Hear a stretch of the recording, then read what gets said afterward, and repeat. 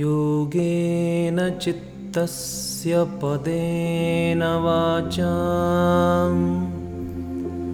मलं शरीरस्य च वैद्यकेन योपाकरोत्तं प्रवरं मुनीनां पतञ्जलिं प्राञ्जलिरानतोऽस्मि। अथ प्रथमोऽध्यायः समाधिपादः। अथ योगानुशासनं योगश्चित्तवृत्तिनिरोधः तदादृष्टुस्वरूपेऽवस्थानं वृत्तिसारूप्यमितरत्र वृत्तयः पञ्चतयः क्लिष्टा अक्लिष्टाः प्रमाणविपर्ययविकल्पनिद्रास्मृतयः प्रत्यक्षानुमानागमाः प्रमाणानि विपर्ययो मिथ्याज्ञानमतद्रूपप्रतिष्ठम् शब्दज्ञानानुपाती वस्तुशून्यो विकल्पः अभावप्रत्ययालम्बना वृत्तिर्निद्रा अनुभूतविषया सम्प्रमोषस्मृतिः अभ्यासवैराग्याभ्यां तन्निरोधः तत्र स्थितौ यत्नोऽभ्यासः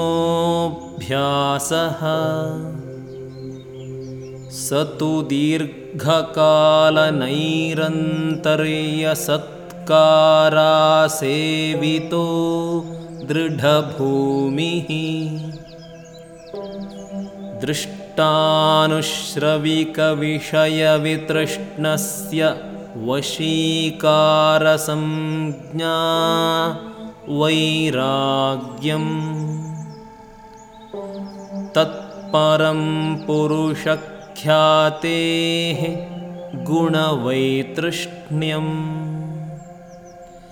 वितर्कविचार आनन्द अस्मितारूपानुगमात् सम्प्रज्ञातः विरामप्रत्ययाभ्यासपूर्वः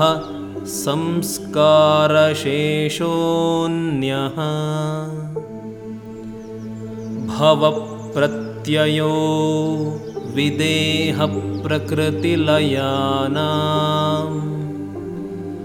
श्रद्धावीर्यस्मृतिसमाधिप्रज्ञापूर्वक इतरेषां तीव्रसंवेगानाम्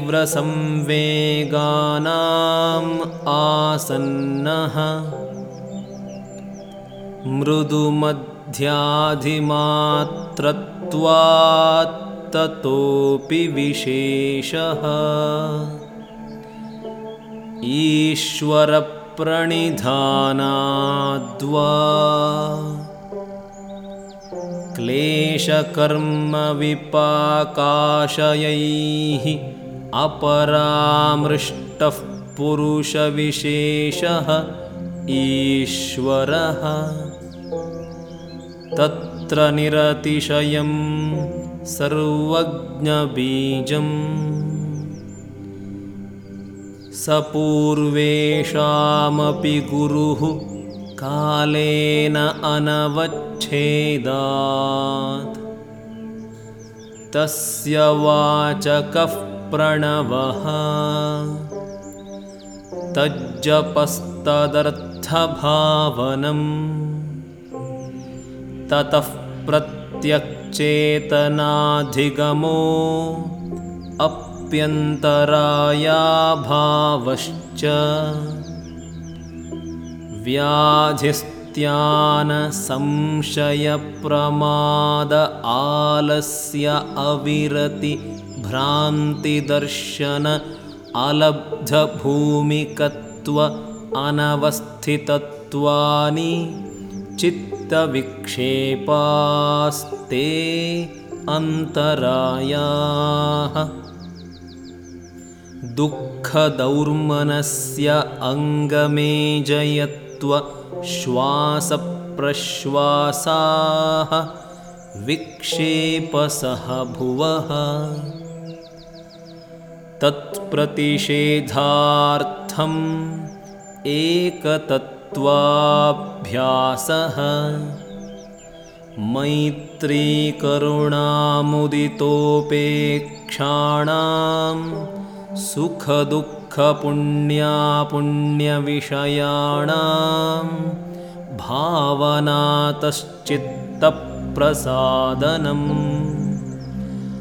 प्रच्छर्दनविधारणाभ्यां वा प्राणस्य विषयवती वा प्रवृत्तिरुत्पन्ना मनसस्थितिनिबन्धिनी विशोका वा ज्योतिष्मती वीतरागविषयं वा चित्तम् स्वप्ननिद्र अज्ञान आलम्बनं वा यथाभिमतध्यानाद्वा परमाणुपरममहत्त्वान्तः अस्य वशीकारः क्षीणवृत्तेरभिजातस्यैव मणेः गृहीतृग्रहणग्राह्येषु तत्स्थतदञ्जनता समापत्तिः शब्दार्थज्ञानविकल्पैः संकीर्णा सवितर्का समापत्तिः स्मृतिपरिशुद्धौ स्वरूपशून्येवार्थमात्रनिर्भासा निर्वितर्का एतयैव सविचारा निर्विचारा च सूक्ष्मविषया व्याख्याता सूक्ष्मविषयत्वं च अलिङ्गपर्यवसानम् ता एव सबीजः समाधिः निर्विचारवैशारद्ये अध्यात्मप्रसादः ऋतंभरा तत्र प्रज्ञा श्रुतानुमानप्रज्ञाभ्याम् अन्यविषया विशेषार्थत्वात् तज्जसंस्कारः अन्यसंस्कारप्रतिबन्धी तस्यापि निरोधे सर्वनिरोधात् निर्बीजः समाधिः इति प्रथमोऽध्यायः।